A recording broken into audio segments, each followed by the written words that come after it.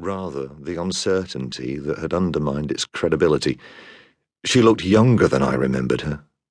She caught my eye, saw Tina, and turned to leave. Then, one table away from the door, she sat down.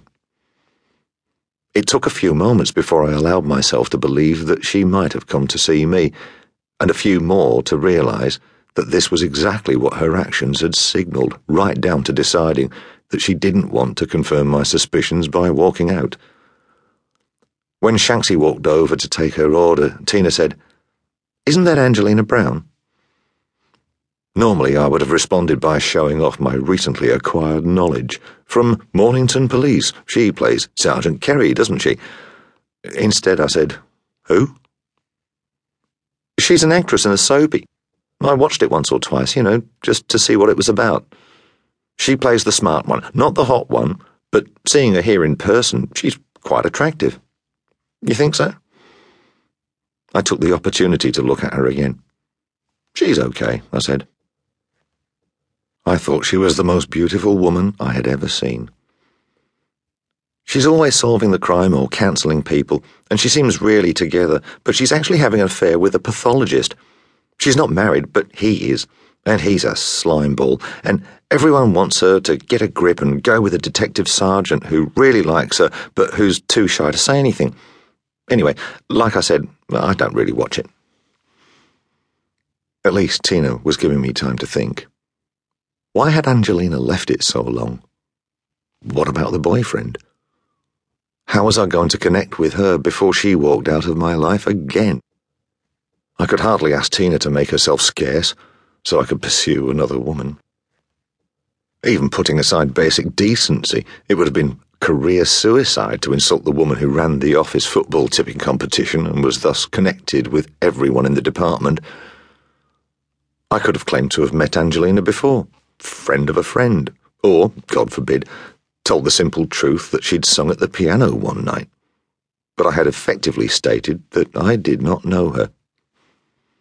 There was no practical way I could give Shanksy a message to deliver in front of Tina.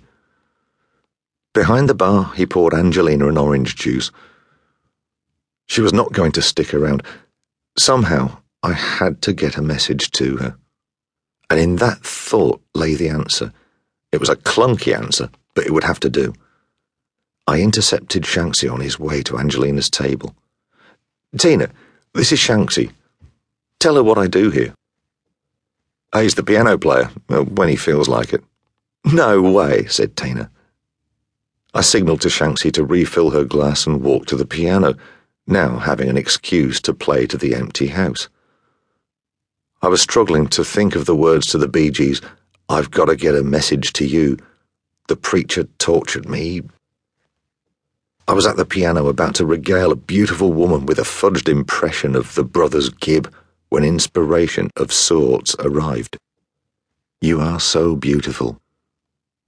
It was more of a 1 a.m. last drink stagger off into the night closer, but the sentiment was on the mark. I was underway before I had time to consider the rest of the song. It was not a total screw-up like singing "Go Away, Little Girl," but the lyrics needed Joe Cocker's voice to offset the schmaltziness. I did my best.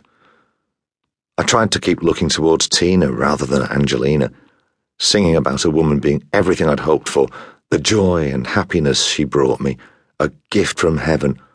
And then I realised that Angelina might think I was singing it for my date. So as I growled the last drawn out, "to me," feeling a complete idiot, I turned to Angelina and gave her what I hoped was a meaningful look. She was laughing. I went back to my table and could tell something was wrong. Surely one look had not given me away. I'd focused on Tina for most of the song. That turned out to be the problem, and the solution. "Adam, that was lovely," she said, "but wow, just a bit heavy. I mean, we don't really know each other yet. I'm just getting over a relationship, and I'm more about, having a good time." Being taken to an empty bar and serenaded with a full-on love song at 6 p.m. was probably an unnerving start to a first date with the new guy in the office.